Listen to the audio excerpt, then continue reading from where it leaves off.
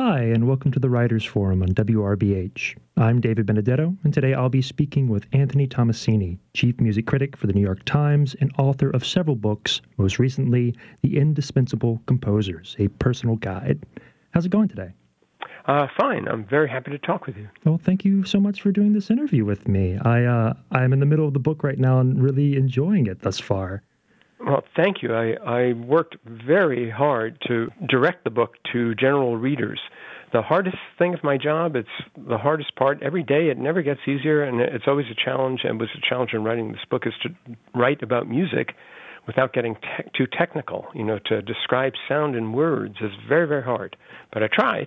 I know. So I'm glad you're enjoying it. Oh, thank you. Yeah, and I know that's something that you've written about before. There's one essay from 2017, Conveying Sounds Through Words, the Classical Music Critics Challenge. Right, yeah. How did you kind of come to that idea of trying to make accessibility a focus of yours without dumbing down the music itself?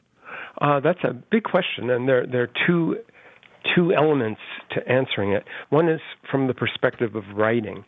Maybe what we love about music, one of the things we love is that it's one of the things that you can't describe with words, you can't put into words, and it invites us to put words out of our mind in a way. And there is a very specific language that describes music, but it's technical. And even people who love music and listen to music and go to concerts who are not trained in music just don't know what these terms like chromatic harmony or something like that mean. So you really can't use that. And I've envied sports writers tremendously because they can assume so much knowledge on the part of readers. The typical crowd at Yankee Stadium knows a whole lot more about the insider workings of baseball than the typical audience at the New York Philharmonic, even though the people at the Philharmonic may love music. So there are two things. One is trying to find the right language, kind of colloquial, everyday language that can describe sound.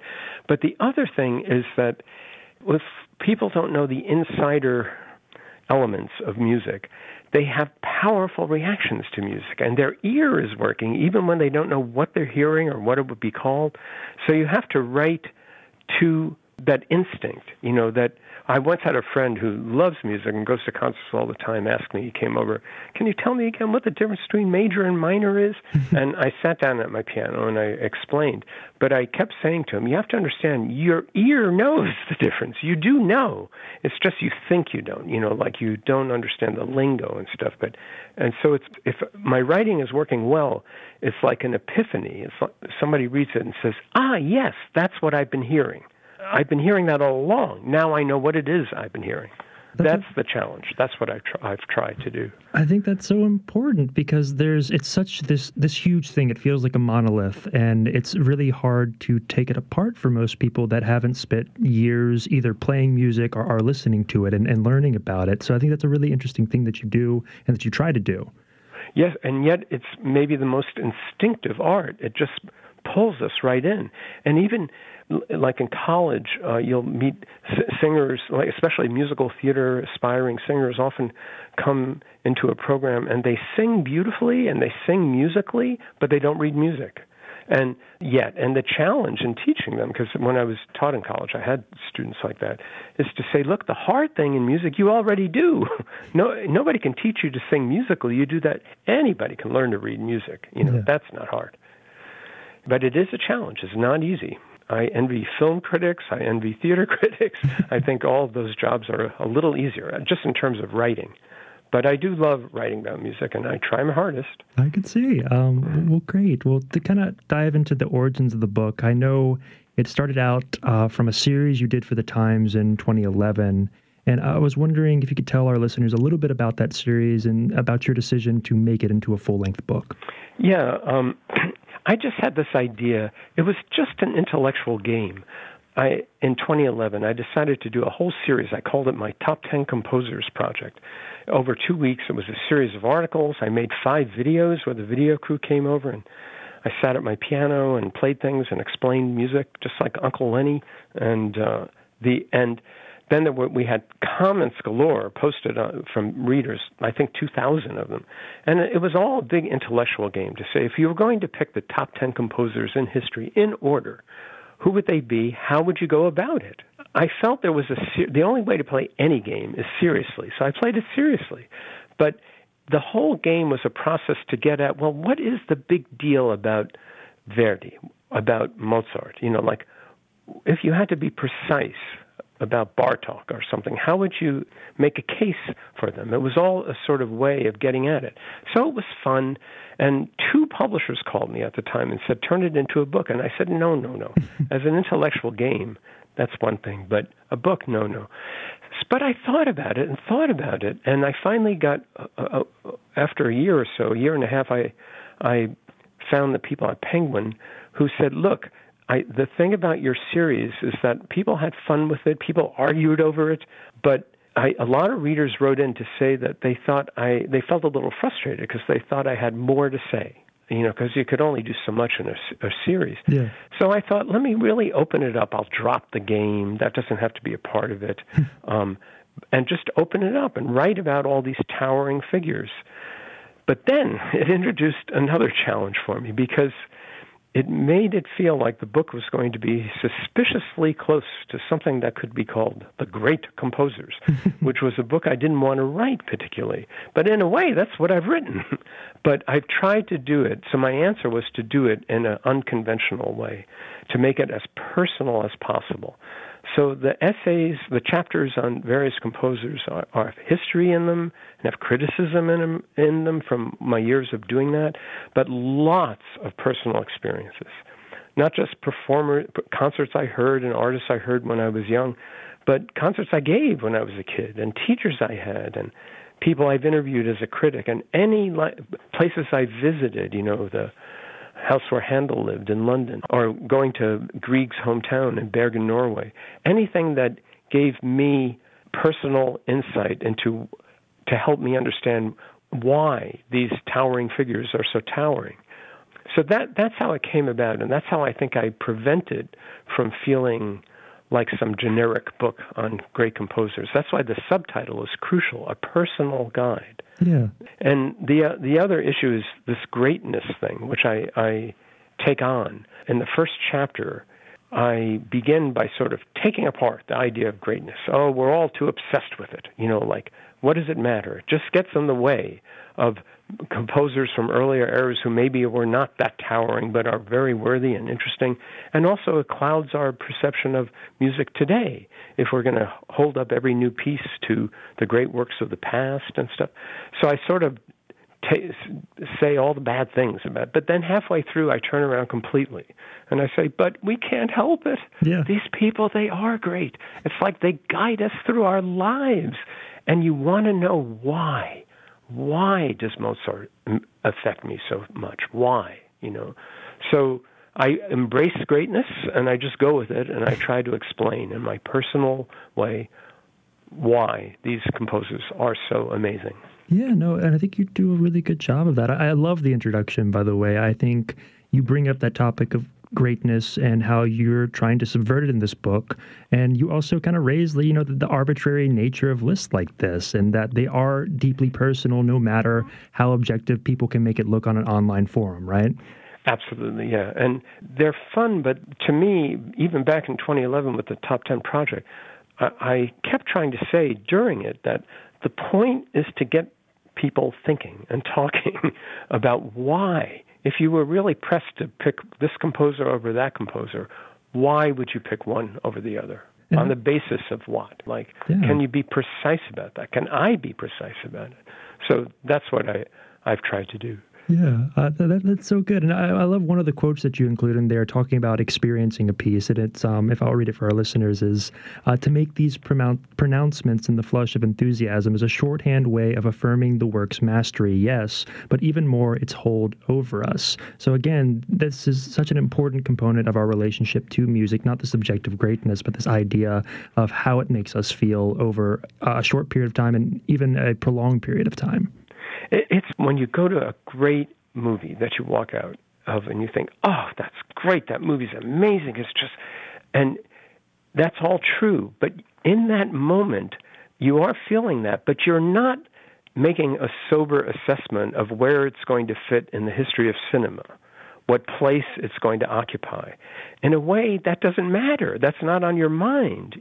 I feel the same thing when I listen. The thing I love about contemporary music by living composers, is that in a way it invites me to not think about lasting greatness, to not think about legacy, just to, in the moment, get excited or baffled or confused or maybe annoyed or whatever my reaction is, but to get swept up in it in the present, and go with it and feel, history will take care of all that. Someday they'll sort out all this. But we don't have to think about that right now. I think that a lot of people have that experience in all the arts with all kinds of things that in the moment just knock them out. No, I agree. And I think a lot of those greatness narratives can really take away from the actual pieces. Like you write in the book about the weirdness of Beethoven's Third and how people in the time didn't know what to do with it. And I just saw Mahler's Ninth with the LPO last night, and it's such a weird symphony, such a weird piece of work. And when you have these like narratives, either personal or like gratifying, you lose that aspect of it. Absolutely. And especially when you get to a figure like Beethoven, those symphonies are so familiar, so iconic, that we forget how wild and crazy they were. That in the time, you can read, I quote in my book, in the chapter on Beethoven, you can read a British critic like almost 20 years after the premiere of the Seventh Symphony writing about there's no coherence in it. So that perception, Beethoven, I try to get at that he was an amazing figure. He had incredible stature, and a lot of pieces really got to people, but he was baffling too. There was a sense in which they thought, this guy is great. I'm not sure exactly how, but he's really great. It was a little baffling, the music. And today I like performances of it that still make it seem a little baffling, that emphasize how wild it is. Yeah, and I agree completely. And that kind of raises another point that you bring up about the overall state of classical music and how people perceive it. And you quote Alex Ross, who is the critic from The New Yorker, talking about that term classical music. And you say, that makes the whole field seem dead, and it traps a tenaciously living art in a theme park of the past, which I love that quote. And I'm wondering your thoughts on the actual state of orchestral music, what you call it yourself, and do you feel this perception is changing? Yeah, these terms are not wonderful, and the classical music especially. And, as they start seeping into other fields, what's classic rock? You'll get a lot of rock fans arguing about that. But classical music, we're stuck with it. I mean, it's like all these terms, like Philip Glass doesn't like minimalism. Duke Ellington didn't like jazz. And, I knew a scholar once who said, tough, that's tough. Because those of us who have to write about it find those terms pretty helpful, because at least it indicates to people what you're talking about. Mm-hmm. But they're not great. But both allure and challenge of classical music right now is that it does, in a time when our attention spans seem to be shorter and shorter, and we're all on our phones all the time and interactive, classical music happens over spans of time. Even a 20-minute Haydn string quartet is a commitment. Mm-hmm. And in a way, it only makes sense when you listen to the whole piece, as an entity. And it demands that you give yourself over to it.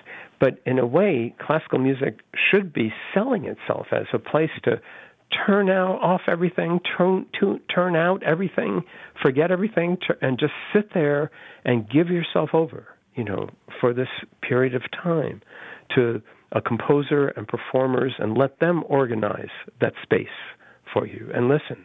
But if you have a feeling for that kind of architecture in music, that, and the emotional narrative that classical music can take you on, there's nothing like it. The one thing I'd say to anybody interested in getting into it, this is still an art form that's dominated by natural acoustics, traditional instruments. I mean, yes, there are lots of electronic instruments in classical music, especially contemporary classical music, but still most classical music is written for unamplified situations with natural instruments and natural acoustics, and you have to hear it live. The sound of an orchestra in a concert hall, the sound of an opera, of opera singers. When I was a kid, I came from a very unmusical family, and I'd go to the Met and be up in the stratosphere, and I didn't even know what the operas were about. But the sounds of those voices that I heard, Nielsen and Leontine Price and even Renata Tebaldi toward the end of her career, and I couldn't believe it. It just hooked me. And the orchestra, the way it would kind of soar up and swirl around me, and you have to hear it live. Yeah, and I agree. It's really such an interesting experience and a real treat. And I don't think people realize that. They expect it to be, you go, you cross your legs, you have a glass of cognac, and you sit in utter silence. But it can be a meditative space. It can feel like a rock concert at points. I've seen people, watching things and like bobbing their head and shoulders along with it, which is such a treat to see. No, that is a treat to see. And the classical music has to really loosen up the protocols and I think that is happening. People will dress in any way they want to and do anything they want. And the bobbing and moving, that's okay. There is a thing, though, where you do need people to be attentive. If it starts getting to the point where people are singing along or, then you're not. Then that doesn't work in classical music settings, at least indoor, concerts and halls and opera houses and stuff. But yeah, I'd say that if that hooks you, that idea, if that experience of, I've taken real newcomers, younger people, to things where they get it immediately. They get into the idea of being a little meditative, as you put it, just giving yourself over, like if you get that, then you're all set. Then you're probably a classical music fan in waiting. I agree. And again, like you said, seeing it live, there are great recordings out there, and I enjoy listening to recordings of all types, but feeling like the power of 100 people playing their own instruments are singing is just, you can't get that fully realized on a disc or on a WAV file. No, my apartment is full of recordings that I cherish and are very important to me, and I completely agree.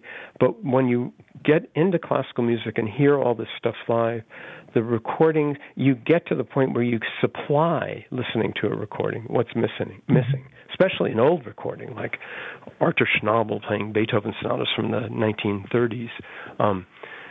You get the idea, you sure do, but you can supply with your ear and your inner ear and your imagination what's missing. What will be, but it's, of course, they're wonderful, and we have access to so much music. It's just unprecedented, but it's not like the real thing. Wow. Yeah. To pivot a little bit, I'm interested in the writing of this book and going over these composers once again, or even in the original list. What's a figure that you included here that your relationship with their music kind of grew in a way you didn't expect? Yeah. I have more composers. I have 17 composers who are actually, I really deal with in kind of chapters, but I'm constantly making side trips to, when I talk about Chopin, I also talk about Liszt for a while. When I talk about Schumann, I talk about Clara Schumann and 20th century composers that I mention and go into, but, without having whole chapters on them. So I had more slots, in a way, available to me. But it was in thinking that, okay, I can't just write some chapter that is the equivalent of a music dictionary article. It has to be personal. It has to be me. Yeah. And I've got to come up with something, really come up with something to say. And the composer a couple of composers really, as well as I knew them, sitting down to do this made me think, okay, what am I really going to come up with? Chopin was one, I think, that I always loved him, but I think he's another composer who maybe is hurt by his own popularity, and we think, oh, Chopin, oh, isn't it wonderful? Oh, but there's a combination of craftsmanship and fine detail and this poetry, but along with this wild imagination, this fantastical, almost dangerous side to his music that I think gets lost because it's so familiar. Also, the other thing about him is that Beethoven was kind of invented the notion of the composer as Colossus, striding across our time, writing these monumental symphonies and concertos and string quartets. And he kind of intimidated. It took Brahms like 20 years to write his first symphony, because how could you write a symphony after Beethoven? And the whole generation that followed Beethoven felt that. Schumann, for example, who had an imagination as wild as Chopin's, felt, oh my gosh, I have to write symphonies and sonatas and oratorios too. I have to do that too, because he was in awe of Beethoven. Chopin cared nothing about Beethoven. That whole structural thing, that whole massive, just didn't interest him. He was more improvisatory, in his approach. He was under pressure to write the great Polish opera. He resisted. He never wrote a symphony or wanted to. He just wanted to write his piano pieces as fast as he could write them down, and then rework them to get them the way he wanted them. And he wasn't even particularly interested in the music of his time by other composers. He was respectful, but he was sort of lost in himself. Although he loved old music, he loved Bach and Mozart, he loved Italian opera, Bellini, and that comes through, in his melodic writing. But that really fascinated me about him, and I think I developed my ideas a lot more in writing that chapter. Interesting. Is there a specific piece of his that really kind of affected you that you weren't suspecting would? Well, yeah, that's where it gets personal. I recount the struggles I had. I remember I talk about this, a recital I gave senior year at Yale. And I played a Haydn sonata and a hard one. And then I played my first late Beethoven sonata from his late period, the Opus 110 in A-flat, which was mystical and cosmic and challenging. My first Arnold Schoenberg piece, the first piece that has a 12-tone piece in it, the 5 pieces. And that it took me a year to learn that. That was so hard for me. Wow. Then I ended with a Chopin nocturne and the first ballade. And the first ballade is technically hard, but it was even more than technically hard. It was emotionally hard. It exposes you. It's so on the surface. It's so raw. Also, at the time, as I say in the book, I was dealing with being gay, and it was, in a way, as I say in the book, Chopin allowed me no secrets when I played that ballade. Yeah. That's what made it hard, not the technical challenges, which were hard enough. But and I thinking back to it as I wrote that chapter, I realized, wow, that's really was a turning point, for me in a lot of ways. But it's another piece that we sort of take for granted, but it's a colossal and yet totally impetuous and rhapsodic piece. Yeah, that's really interesting, and thank you for sharing that. I keep thinking about you both as a performer, a teacher, and now as a critic, listening over your career and experiencing these things. And one of the things that I wanted to know is how have your tastes changed? How have your perceptions of the music changed? What do you find yourself kind of looking forward to more or leaning into more? I think it's funny, my book goes into the 20th century, like through the death of Stravinsky, and I talk about being at Yale in the 70s, but the last sort of 50 years I don't really deal with much, because I feel like that whole lasting greatness thing, we're just too close to this music to know. In a way, it feels like a different book to do that. Yeah. But nothing is more important to me or interests me more than new music and music by living composers and recent music. That's what I'm always most curious about, even if I wind up being disappointed. And that's the most important thing I do in my job, by far, is bring attention to new music, because that's where I'm really needed. The Metropolitan Opera right now has the magnificent performance that they're doing of an opera I adore, Pelléas et Mélisande of Debussy. And the conductor, Yannick Nézet-Séguin, is fantastic, a good cast. So it's very, very important to report on that. It's a great performance of a great work. But we do know it. It's not. Next week, the New York Philharmonic is playing a big, ambitious premiere of a multimedia piece by the composer Julia Wolf, and that is more important.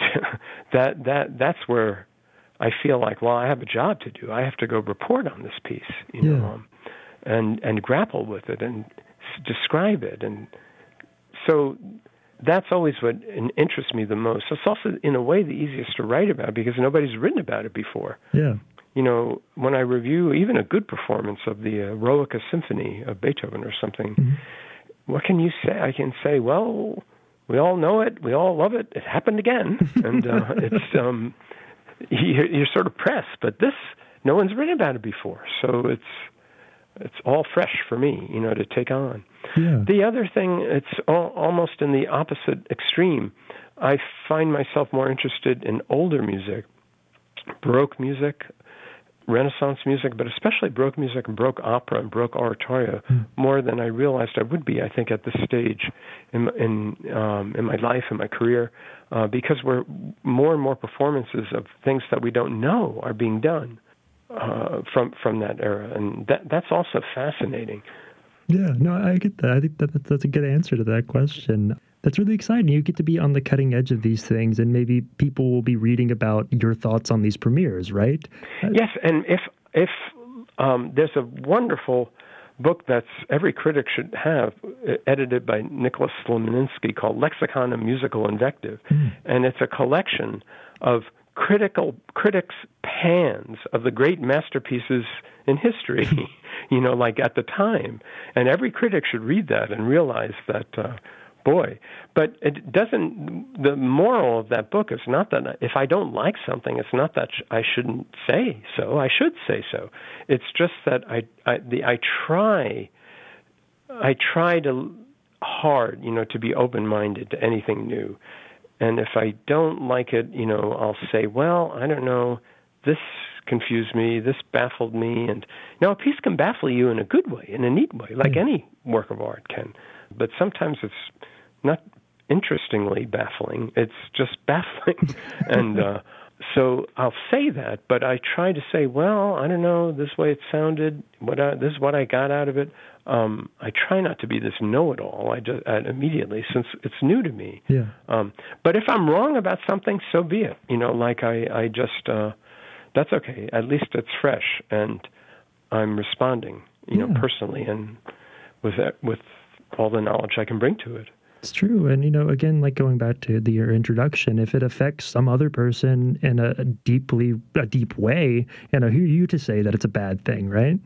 Absolutely. And it's funny when I understand that any critic, but certainly the chief critic at the Times, I understand I have a platform that's provided by the Times, and I take it very responsibly.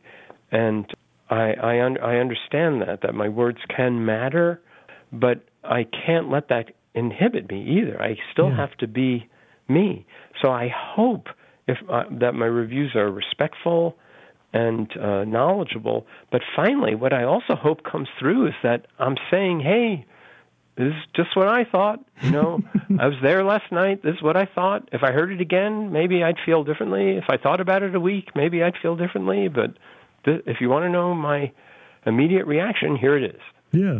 And that's good. And people got to take those constraints along with it, because you have a deadline. You have to write something. You can't get it all the time. You have a deadline. And in a way, I like that about journalism, that in a way it forces you, not only as a writer, to figure out what you're going to say, but it forces you intellectually to say, not overstate what you're doing. Hey, this is my first reaction. Here's my immediate reaction. It's just as in hard news that stories come out, they're written, then we find out more. They're rewritten, then we find out more. They're revised, and the picture gets filled out. That happens in music too. Yeah. A new piece comes back, and you realize, well, now I hear it differently. Now I hear more in it. That's interesting. No, I agree.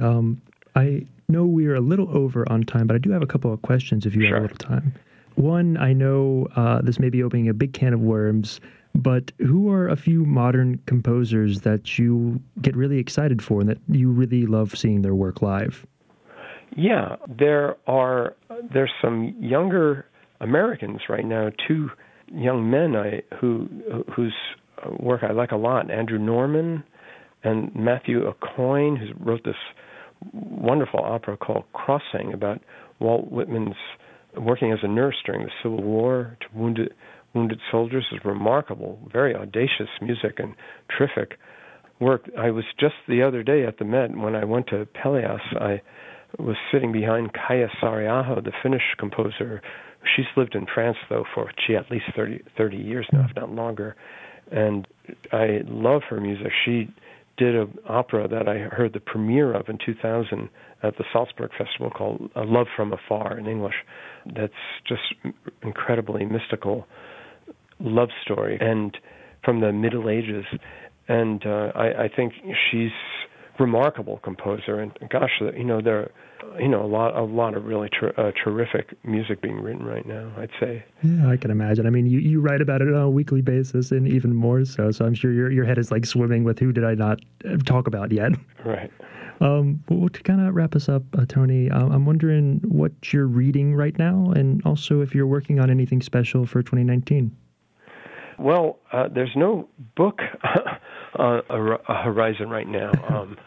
I mean, this one just came out, yes. So I need a breather before, I think about another one. But as far as, since I got so immersed in my book and music, I've been reading fiction lately, mostly. And I'm not positive how to pronounce the name of the phenomenal Irish author, Colm Tóibín, and his latest novel, Nora Webster, I just finished last night, and I just think it's amazing. He's the guy who wrote Brooklyn, the novel that was made into a wonderful film. Yeah, okay. And then I just picked up a nonfiction book, which Susan Orlean's book on the library book, about what libraries sort of mean to us, sort of focused on the Los Angeles library, but that I met her and we shared a book gig. Oh, cool. And I'm very anxious to read that now, too. But I've been reading a lot of fiction. That's good. I'm sure you need a break from fiction. Well, that's fantastic, Tony. I wanted to thank you again for joining us. I appreciate the conversation, and I really appreciate this book. Thank you. Well, thanks so much. It was my pleasure.